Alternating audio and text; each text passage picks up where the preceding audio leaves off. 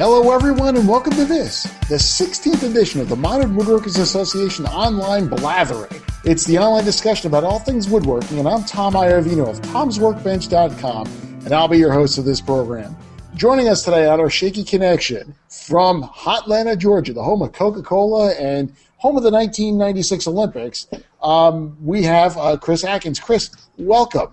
Chris, are you there? Our connection is shaky. Okay. We're going to move on past Chris right now, and we're going to move to the next one, who just joined us, actually, because his connection's been kind of shaky as well tonight. From sunny New York is Dyami Plotke of the Penultimate Workshop, woodshop.com. Welcome, Dyami. How you doing today? Good evening, Tom. Doing a little better. I think I have video now, and I apologize for having kicked Chris out. Yeah, it's kind of been a shaky night here with the technology, but we're hoping to keep moving ahead here. Chris, by the way, welcome. Chris? Thanks, Tom. Okay, can you hear me now?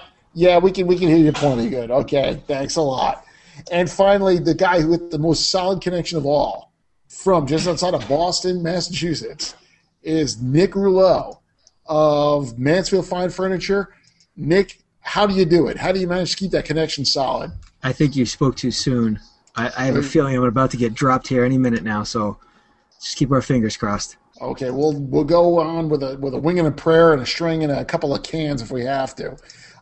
So we're back, and one of the things we're getting ready for right now, and it's coming up this week, as a matter of fact, is Woodworking in America, the West Coast edition.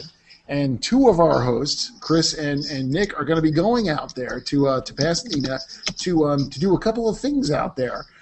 Guys, what's going to be happening out in Pasadena, and how are you guys helping make it a bigger event? We're going to be helping out with the Hand Tool Olympics. Matter of fact, we're going to be hosting the Hand Tool Olympics out in Pasadena. Mike was not able to make it out with Mike Simpson, just so you know. Oh, we dropped him. Nick, you still there? Oh, yeah.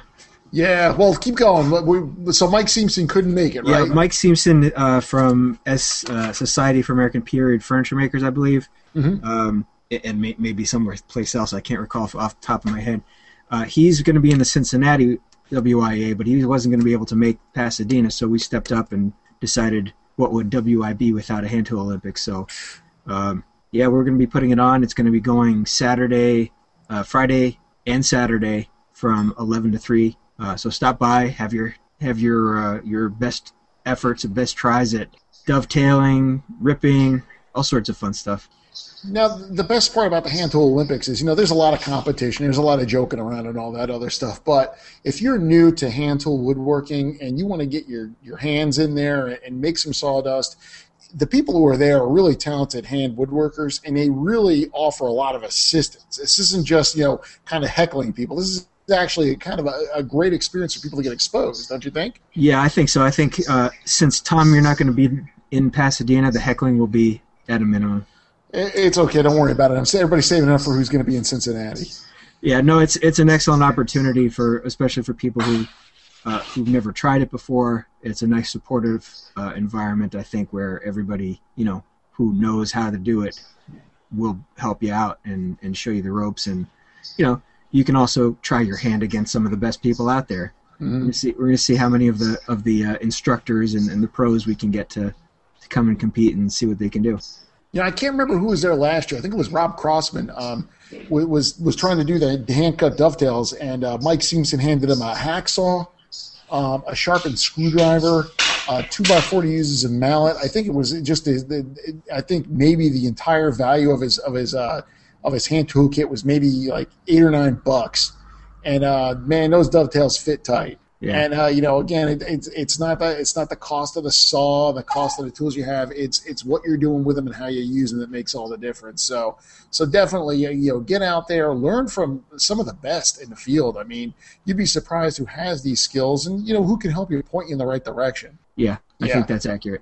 Okay, so what else is going on at WIA West? I mean, not only will there be the classes and there'll be the Hand Tool Olympics in the marketplace, but you guys are seeing some really cool areas, aren't you? There's a handful of trips going on and some individuals who are just going to go and visit the sites as well. On the Friday night, I believe, there's the Gamble House Tour. For those not familiar, it's a green and green house replete with, I mean, everything from floor to ceiling is green and green. It should be a good time. I guess they're having dinner in the gardens there and a tour of the house. So it should be pretty amazing, and we'll be sure to post a lot of pictures on our site. Yeah, I mean, that's just, and you hear that, there's these woodworking destinations you have to go see if you're a woodworker. The Gamble House is right up there along with some of the other places, Hancock Shaker Village. And, anybody who's out there and who can get a chance to get out to Pasadena, definitely worth a tour. I'm pretty excited, even though I'm not a green and green fan per se. It's one of those things you just have to see to take all in and take what you can from it. I know Chris is a big green and green fan, though. I am. No, I'm pretty excited about. That was one of the things I was really excited about going out there, is because it's a lot of that green and green and kind of Craftsman, kind of renal style in it. So yeah, I'm pretty excited about going out to it. That whole Explorer's Journey thing and just the really strong lines. It's just, definitely if you haven't had a chance to see any of it, and I mean, this is the epicenter. I mean, the Gamble House is pretty much the epicenter where if you're going for green and green, that arts and crafts movement, wow. I mean, that's definitely the place to go. So without a doubt, that's definitely what everyone want to see. What else is going to be going on out there, guys? The big event. The big event's actually on Saturday night. And I'm not referring to the feast of, what's it called? Feast of Old Moxonians. Something about eating old woodworkers. No, just kidding, guys. We're not cannibals, please. We're the fine young cannibals. That was the 1980s. Where's the cricket sound when you need it? Right. We're hosting our annual. I guess we're having two this year, but our annual Woodworking in America Modern Woodworkers. What's the term for it? It's a hoedown. Meetup, hoedown. It could be a hoedown. I suppose it's a hoedown. It'll be at Lucky Baldwin's Pub on a couple blocks over from the convention center on Saturday night.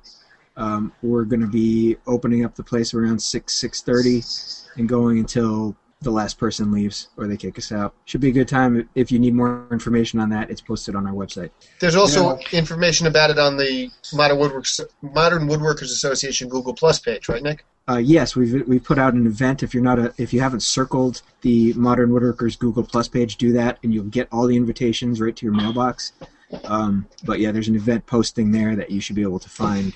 The advantage of the event, which I would encourage everyone to partake in, is if you have Google Plus, say yes to the event in Google Plus and allow uploads so that all the pictures everyone takes will all be commonly shared on the Modern Woodworkers Association Google Plus page.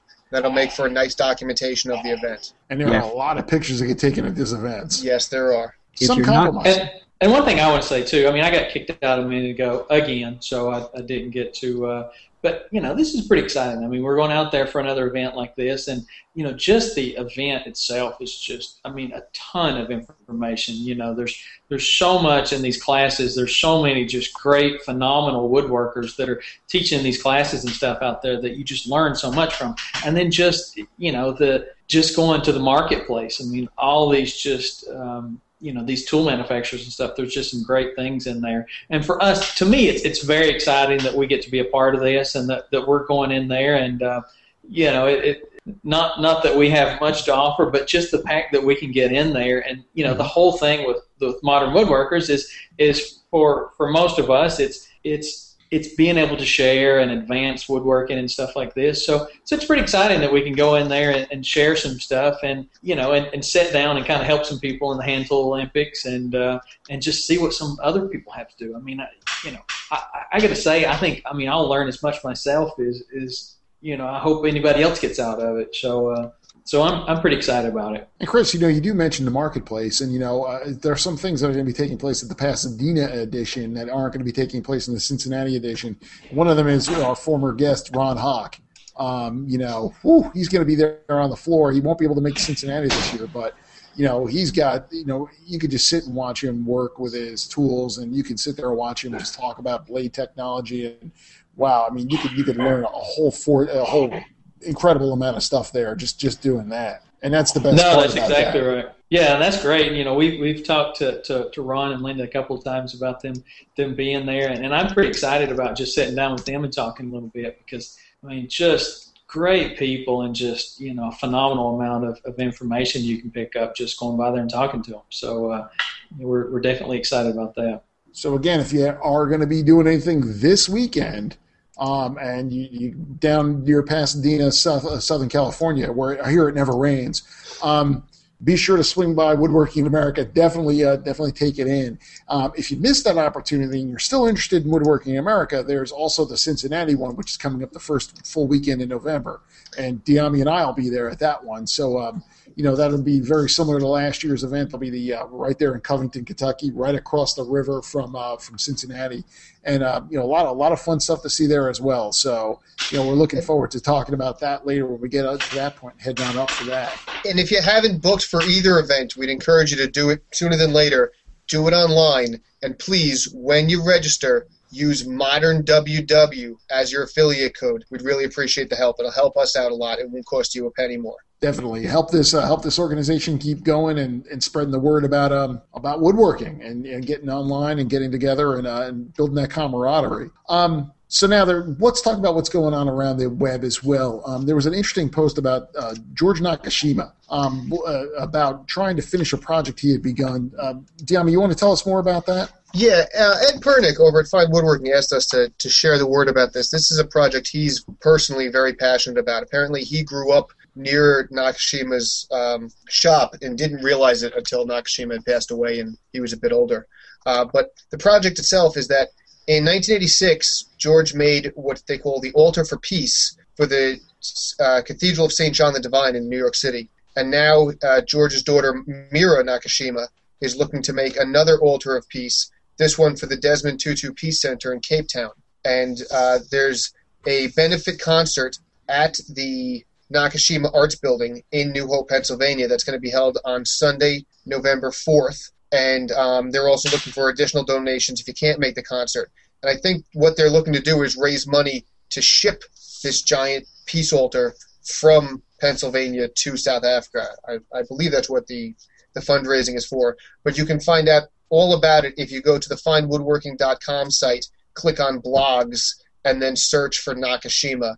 And it's dated September 26th is Ed's blog about it. But he goes into quite a bit of detail about what George was trying to do and now what his daughter Mira is doing in terms of making these altars for peace.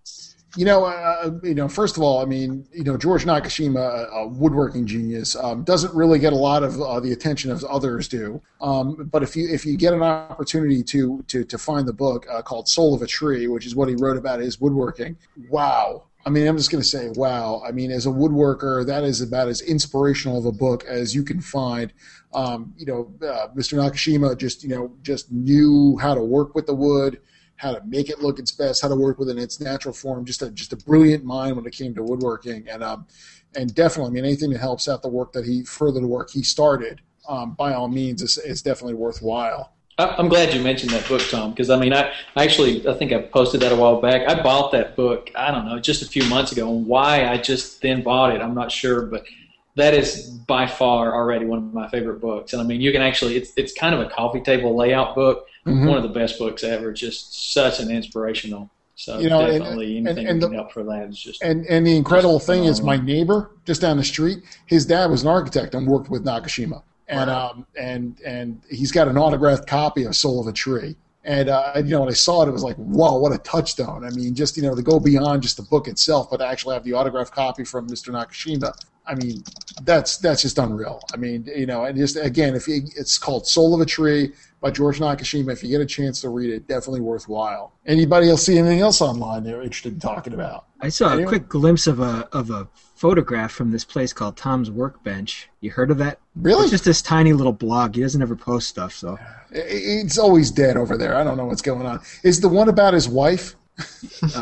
His new love. My new love. Oh, that new love. Well, I've got an announcement to make about Tom's Workbench. We've got a new sponsor on board.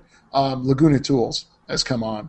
And today I received one of their 14-inch SUV bandsaws as part of the sponsorship agreement. I'm going to blog about it, but it was, the old Delta saw did well, but it was definitely past its, I had outgrown its abilities. With a 6-inch resaw, this saw now is a 13-inch resaw, a 3-horsepower motor. It's the kind of thing that's like, wow. And, Laguna builds these things like tanks. So I'm going to definitely, I'll get a little bit more work to do, put the table on, put some other things on. But I'm looking forward to, getting into the shop and building some stuff. As a matter of fact, I'm in the middle of building a hope chest for my niece. I don't have daughters, so what I did with my nieces, my girl nieces, what I did was I'm building hope chests for them. What do you make for the boy nieces? Excuse me? What do you make for the boy nieces? I don't know what I make for the boy nieces yet. Pretty much, I'm gonna have to come up with a good project for them as well. But for the girl nieces, the nieces who are, you know what I'm talking about. But I got a really nice piece of maple I'm looking to resaw and put in as part of the inside panel. So having 13 inches of resaw capacity is really going to help things out. So, but it's interesting that we mentioned this stuff because today's topic is an extension of last week's topic, which is when we started to talk about setting up shop. And I've been spending the past 2 weeks talking and actually working on the two topics we really want to address today, power and lighting. And I've had to work with both these past weeks. But I'm going to start off with an interesting story. Back when I was becoming a serious woodworker, as opposed to what I am now, which is just a goof, I started with a Delta benchtop table saw. And this saw, I thought this thing was awesome. It was $90 at, I think it was Lowe's or Home Depot. I can't remember. And I was pushing the board through, and something happened, and it tripped the circuit. But this time, I think I only had one circuit in my garage, and I think I had one outlet and just one light bulb. And they were on the same circuit. So as the lights tripped off as the circuit broke, there's a spinning blade in front of me, and it's pitch black in the shop. And so I'm going to start off with safety tip number one. If you do work in your shop, make sure your lights are on a different circuit than your tools. Just a little FYI. It's nothing more terrifying than trying to figure out, well, gosh, are my hands near this saw blade? Will I get out of this okay? Will the saw blade stop before I freak out? It's funny you mentioned that, Tom, because that is wonderful advice. And I can say I'm actually in the exact same boat right now. Since I started renovating my shop last November, first thing I did was tear out all the electric. And I'm still running off of one circuit that's shared with the house. So on more than one occasion over the past year, I have popped the circuit, shut down whatever tool I was doing, killed the lights, and you got to be careful there. What I learned is I need to have a flashlight available, and I've learned how to reach my circuit breaker, which thankfully is in the garage with my eyes closed. Let's talk a little bit about a lighting setup. Let's talk about lighting first. There are schools of thoughts all over the place as far as lighting. Some people say, natural lighting only because you get that raking light. It allows you to look at your work, at the imperfections, and that's the way that the old masters worked, and they always had these flawless finishes. There are other people who weigh in and say, well, gosh, you need to be able to put more lights in that they have at a landing strip at like Kennedy Airport. So I guess, maybe we'll start talking a little bit about light and what your lighting situation in your shop. Chris, what do you got? What have you got in your shop? In my shop, okay. I cut myself off for a second. Okay. That's actually when I first started in my, it's a garage like everybody else's, or like a couple of ours anyway. And when I first started, I actually had just 2 flush mount lights in the shop, and the lighting's just terrible. Finally, probably about, I don't know, maybe a year ago or something like that, I finally came into my shop and put some fluorescents, and now I've got 12 fluorescent bulbs in here, so 4 foot. So I've got some serious lighting in my shop now. So it makes a huge difference. I mean, it's just it's so nice to be able to come in the shop and just have plenty of light for it. And, we all tend to blog about things and all that. So it's nice to be able to get some good pictures and things like that. But just working in the shop alone, if you don't have good light, before it was, I would work mainly, if I was doing stuff that I needed to see a lot, I'd have to pop the garage doors open during the daytime and get some good light. And you couldn't do that at night. You couldn't do it at night. So a lot of times I was working at night. You were moving everything around in the shop trying to face where you had just a little bit of light. So I can't tell you how much I love having those fluorescent bulbs in here now. Dyami, what about your? Now I know you're relaying the shop out completely. I mean, what's your situation there? Well, overall, I come down decidedly on the Kennedy Airport side of the argument. I want to be blinded when I turn on the lights. Right now, that was a great song by Springsteen, just so you know. Right now, I actually have 2 300-watt equivalent CFLs in the shop, and it's just because I had one like little ceramic CFL fixture in the middle of the ceiling, and then from there I branched it off, and I have one light just hanging in the back and one in the middle. It's bad, but it's reasonably bright because it's a small shop. So just the two bulbs, it's passable. I'll put it that way. I typically don't need to break out an additional light to see things. But that being said, soon as I put my wall back together, I've got 4-foot fluorescent fixtures up in the attic from my old shop, which I guess will give me 8 individual bulbs, and that'll get hung on the ceiling soon as I get the wall together because I have them, and that'll be cheap and quick. Ultimately, I'll do some research and figure out what's going to be the best light for the space. But personally, I think all that fine-tuning in terms of what the color of the light is, I don't even care what the color of the light is. I know that might be heresy to some people, but bright is better. And at some point, I think that's the most important thing. From there, you fine-tune, get the right color of light, the right type of bulb, blah, blah, blah. But brighter is better. And if you just go that simple, you're going to be fine. Yeah, I mean, if you could pump that light in. Now, I mean, there's some calculations out there. I've heard there's so many watts of power or watts of lighting per square foot. You know, like you said, I mean, if you get more out there, it's better off for you. Nick, in your shop, you're in a basement, unlike a garage like the other three of us. What about headspace with you, and how's your lighting situation? Well, that's. I was going to start out by saying in my old shop, which is it's attached to the new shop, but I stand a whopping 5'6", and when I stood up in my old shop, I had my head against the floor joists in the old part of the basement. So when I built this new addition on the house and dug extra deep so I could get full depth, or almost full depth for the workshop, below the 100-year flood line, but don't tell the insurance people. I did it for one so I could get lights that were higher than my head. In the old shop, I had 1 2-foot under cabinet fluorescent light and 2 incandescents for a 30-foot span. So it was pretty dark. Yeah. Cozy but dark. There wasn't a lot of workspace either, so it was all right. When I built the new shop, I put in 10 4-foot fluorescent strips. But besides that, I don't really enjoy working under the fluorescents as much as having warmer task-specific lights. So all around the shop, I have desk lamps and work lamps, stuff that I just clip to the ceiling instead of clipping to the bench. So they're up out of the way, but I can position them wherever I want. I can have a couple of bright lights. I can on the desk lamps with the long articulating arms. I can put those and set them down low so I can still get that raking light for when I'm planing a final finish or whatever. But I've got at least half a dozen of those, and recently the big upgrade to those was going to LED bulbs. Now they cost a fortune, but they're rated for upwards of 50,000 hours. If I don't break them, which I probably will, these are the last bulbs I'm going to need in the shop. So I'm slowly converting as my old CFLs and incandescents burn out. I bite the bullet. I pay the extra $30 or whatever it is to get a good high lumen LED in a warm color, warm color temperature, for more, I guess, natural room light than the nasty looking fluorescent lighting. There's a good point though. I mean, you said they're expensive now, but I mean, just think a year or two from now, as they're in bigger production, more active production, the prices are going to start coming down on those.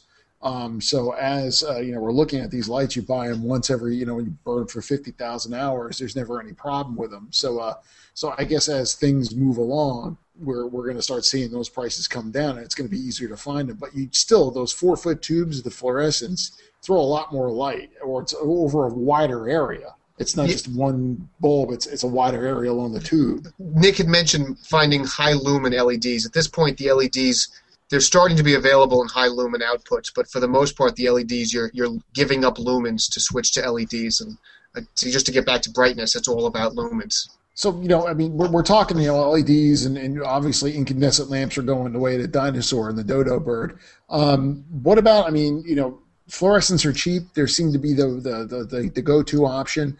We've got the compact fluorescents and the screw-in kind of applications along with LEDs. I mean, do you think, the future of fluorescent lights is going to be there for a good long time? I mean, is it just that they're so appropriate they're so applicable to lighting up larger areas? I don't think so. Myself, I think LEDs are going to be the future. as the price comes down, like you mentioned, as the price comes down, you're going to find drop-in replacements for these LED, the long, broad spectrum and broad cast LED. Yeah, the 48 inches, yeah. Yeah, stuff that'll cover an equivalent area and an equivalent brightness. As the chips become, as the diodes become more inexpensive, I think they're really going to just take over everything, just for the fact that they're so efficient. Diami, are you going to say something? I think there's no doubt that LEDs are the future, but I don't see them replacing fluorescence in the near term. When you think about the average person who's going to go down and buy a cheap 4-foot fluorescent fixture to put in a basement or a shop or something like that, I've yet to see LEDs that are easily applicable to that situation. And what you can do with LEDs to cover that situation is going to cost 5-6 times as much. Mm-hmm. I'm not even necessarily opposed to that. I mean, I've been buying exclusively LEDs in my house for about 18 months as CFLs break, like I think Nick is doing. So I think that's the way to go. But I'm not going to outfit my shop with LEDs, at least not today, because what I can do to go for the equivalent lumens and light spreading of fluorescence, I got to think it's a few $100s versus thousands of dollars, the difference between fluorescence and LEDs today. And for the next few years, in 5 years, it's a completely different discussion, and there's no doubt that LEDs are the future. I just think the future's a couple years off in terms of it being all LEDs. No, I agree. The timeline's probably in the 5 to 10 year range before we see the fluorescence out of favor. I'm still shocked to see people complain about that they can't get incandescents anymore. It's a funny thing is it's a lot of people are complaining about the dimmability. Obviously not so much in a shop, but in a home, in a household situation. The incandescents, you screw them in, you're able to dim them. The compact fluorescence, it's hit or miss. Maybe you can't. You get halogens, you can dim. The LEDs are now dimmable, but it's people. It was so cheap. You buy that bulb and it burns out in 3 months, but that's 3 months later. So people tend to think in the short term. James from right down the street from me tweets that a good low cost option for increasing the lighting or the effectiveness of what lights you have in your shop is to just repaint the walls. Well, if I could talk about that, I want to mention 2 examples of lighting, not in my own shop, but that I'm familiar with, is to talk about that white. My dad's shop is in a basement shop, and what he actually did is he set hi-hats in between the rafters, and I don't know what he's got in them, probably halogen floodlights, but he's got hi-hats set up there for the clearance because he has got low ceilings.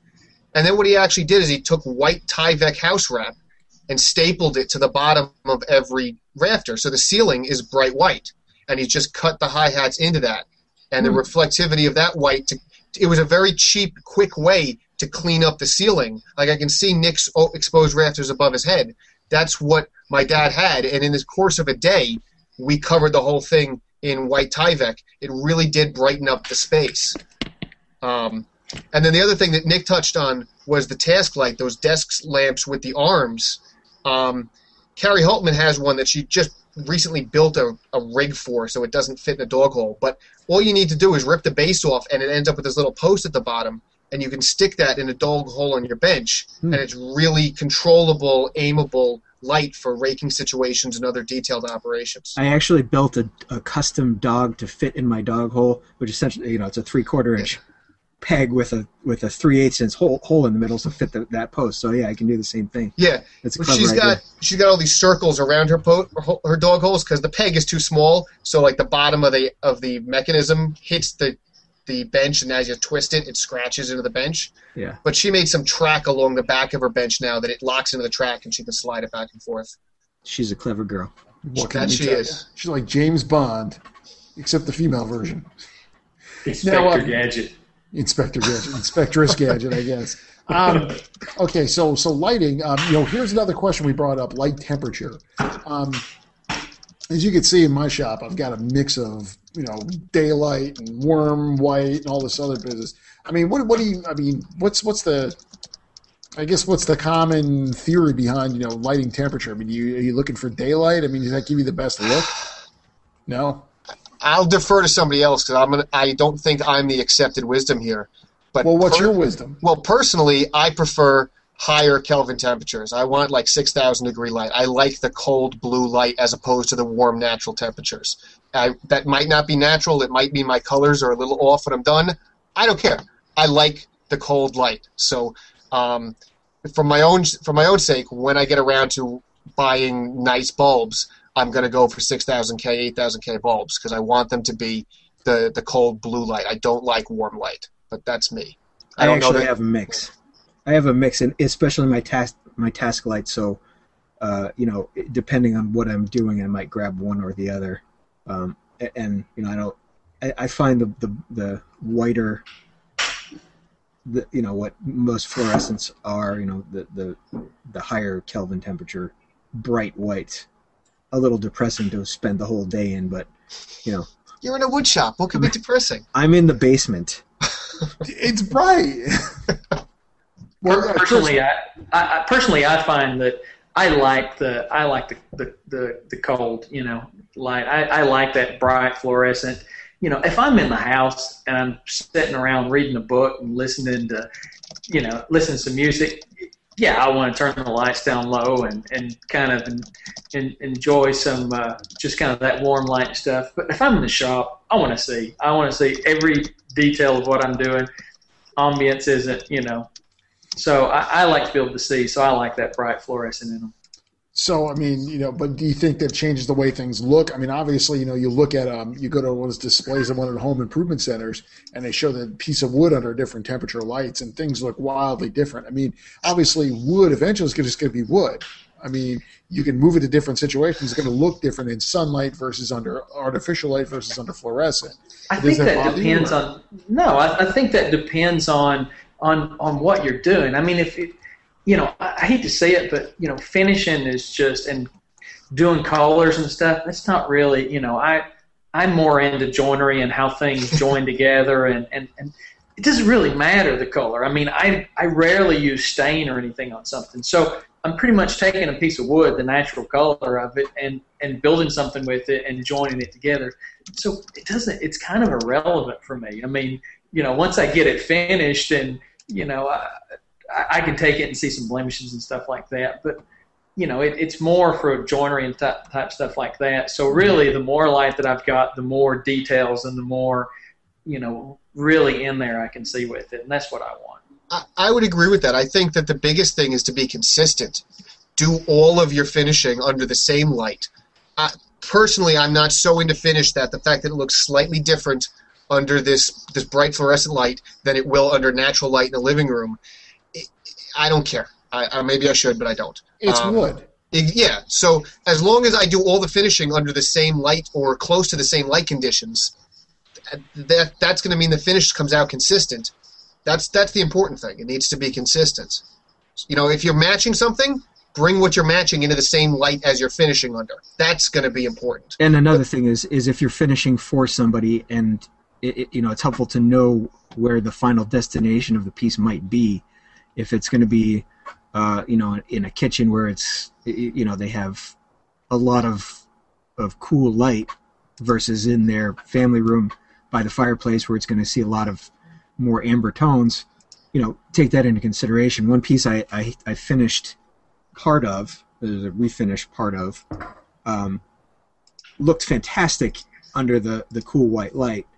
When we got it back to the customer's house in the warm light, the tones didn't look the same. The old finish and the new finish didn't look the same, even though they had looked the same under the cool white. So, know where it's going to is, that's something you want to consider. Yeah, ultimately that destination is where it's gonna matter the most. Yeah. Now let's shift gears a little bit. We talk light, and we talk, you got to have the light in the shop, obviously see clearly. Let's talk a little bit about the power situation. A lot of people when they begin, they might be in their garage in their basement with a limited number of circuits.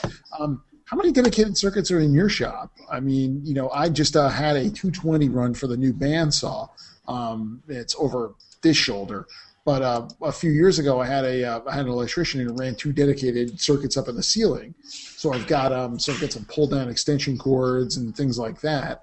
And I branched off that and put a light box, power box right back here near this where I'm going to put my router table and my drill press. What about you guys? What kind of situation you have power-wise in your shops? Diama, you have a picture up. I'll go then. Yeah, that's my wiring diagram. I have right now, like I said, I'm sharing one 15-amp circuit with the hallway in the house. So I'm not going to go with what I have. I'm going to go with what's in the wall. And what I have wired, and I actually met with my electrician yesterday to make the 220 connections. I should have them connected finally in about a week and a half, 2 weeks. What I'm going to have when this is done is I'll have 4 220 circuits providing me 8 boxes, and 3 110 circuits providing me 17 boxes. And Wow. those 17 110 circuits are all along the east wall, because the south wall and the west wall are probably phase 3 of the shop renovation. So I've got wires run there, but they're just dead-end and pigtailed, so that I haven't gotten around to that. Because I'm firmly of the opinion that if you're setting a room up, be it any room, there's no such thing as too many outlets. Outlets are cheap. And even when I've done like bedrooms, I put in a lot of outlets. But specifically in the shop, what I've done is I took the 3 outlets, the 3 circuits I had, and I've run them through the wall. And I've got outlets at the floor, at a mid-level where it'll be above a countertop, and I've got occasional outlets up near the ceiling for my ambient air cleaner and things like that. So I've tried to strategically place outlets, and as they go along the wall, I haven't just made one circuit this end of the wall and one circuit the other end of the wall. Each circuit is every 3rd outlet. So I don't want to, if I plug multiple things in, the goal is to have them on different circuits. So all 3 circuits will run all the way around, and I'm going to go so far as to color code the outlet plates so that I can easily tell if I'm plugging into the same circuit or not.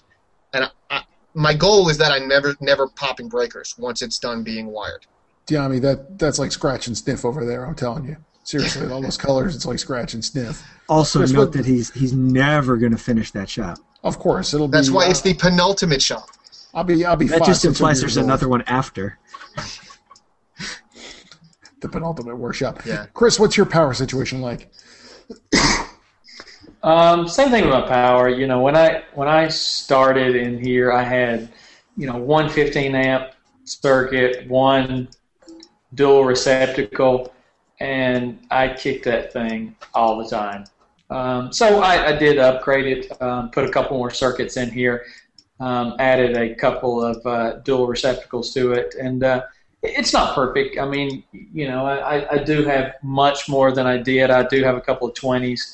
I still got that 115 amp, but it's doable. But I mean, the thing is, like with Dyami there, putting all those in, you could never have enough. I mean, when I had one, it was terrible. I mean, it was that 115 amp. If especially in the wintertime is when I noticed that it really killed me, because Atlanta, it still gets cold in the wintertime. So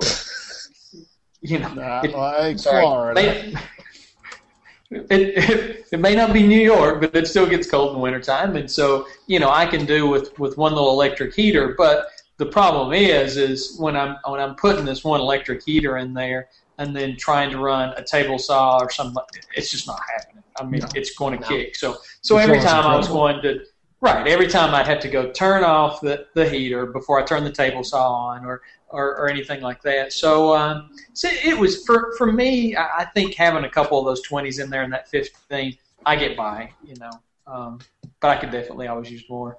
There's always room for more. Nick, you purposely built this basement addition for your shop. I mean, what kind of planning went into the power?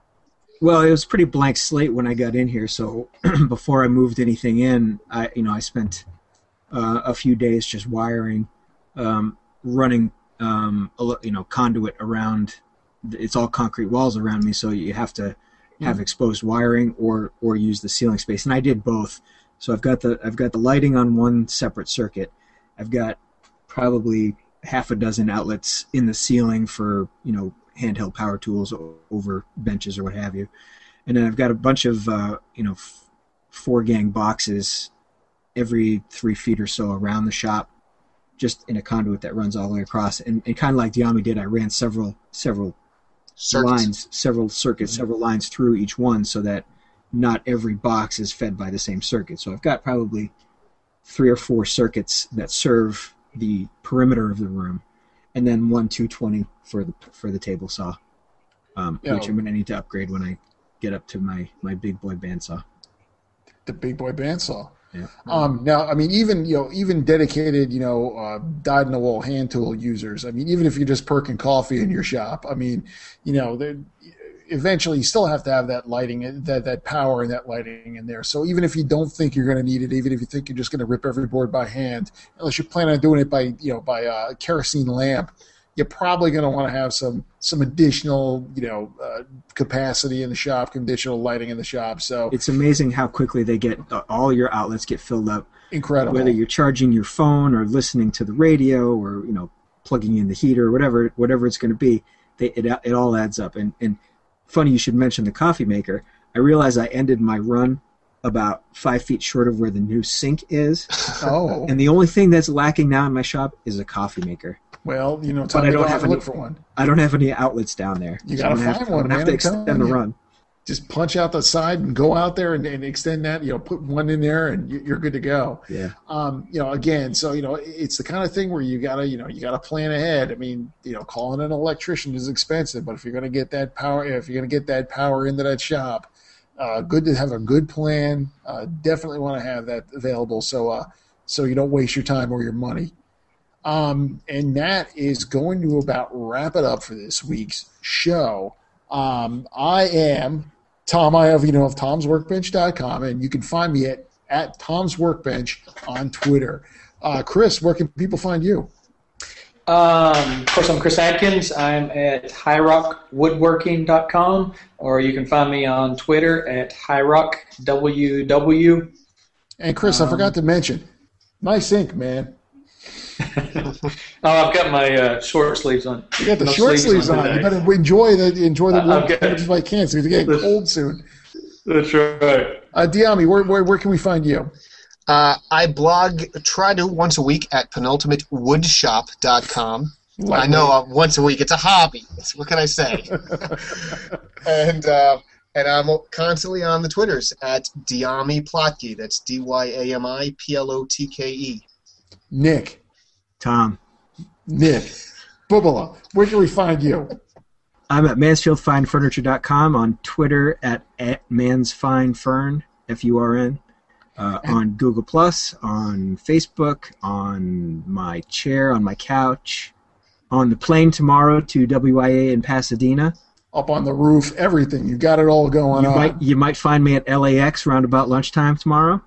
So definitely, you need to do is you need to go see if they're going to put your feet in concrete over at Hollywood Walk of Fame. You need to see if you can do that. Get yourself a star out there. We may put Nick in concrete and throw him in the ocean. Oh wait, did I say that? Sorry, no, Nick. No. Come on, rookies, what are you doing? And Diami, if people want to find out more about the Modern Woodworkers Association, what can they do? They can go to modernwoodworkersassociation.com. There they'll find all sorts of information about us, our latest happenings, how to join local chapters, everything they could ever imagine about Modern Woodworkers Association. They could also follow us on Twitter, and that's at MWA_national. Circle us on Google+, watch us on YouTube, follow us on Facebook when Nick posts, and everything like that. And two important things. First of all, I don't know if you heard recently in the news, but there's a monkey on the loose in St. Petersburg, which is about 5 miles from my house. And no, it wasn't Iggy, my train shop monkey. And number two, if you're still hanging out after the Modern Woodworkers Association, why don't you join the people over at Woodshack, which is going to be taking place on Twitter. For everyone who's here tonight, for us enjoying our time in our brightly lit and well-powered shops, I'm resident shop monkey Tom Iovino wishing you happy sawdust. Take care, everybody. Hey, have fun at WIA West. Yeah, have a hoot, guys. Got it.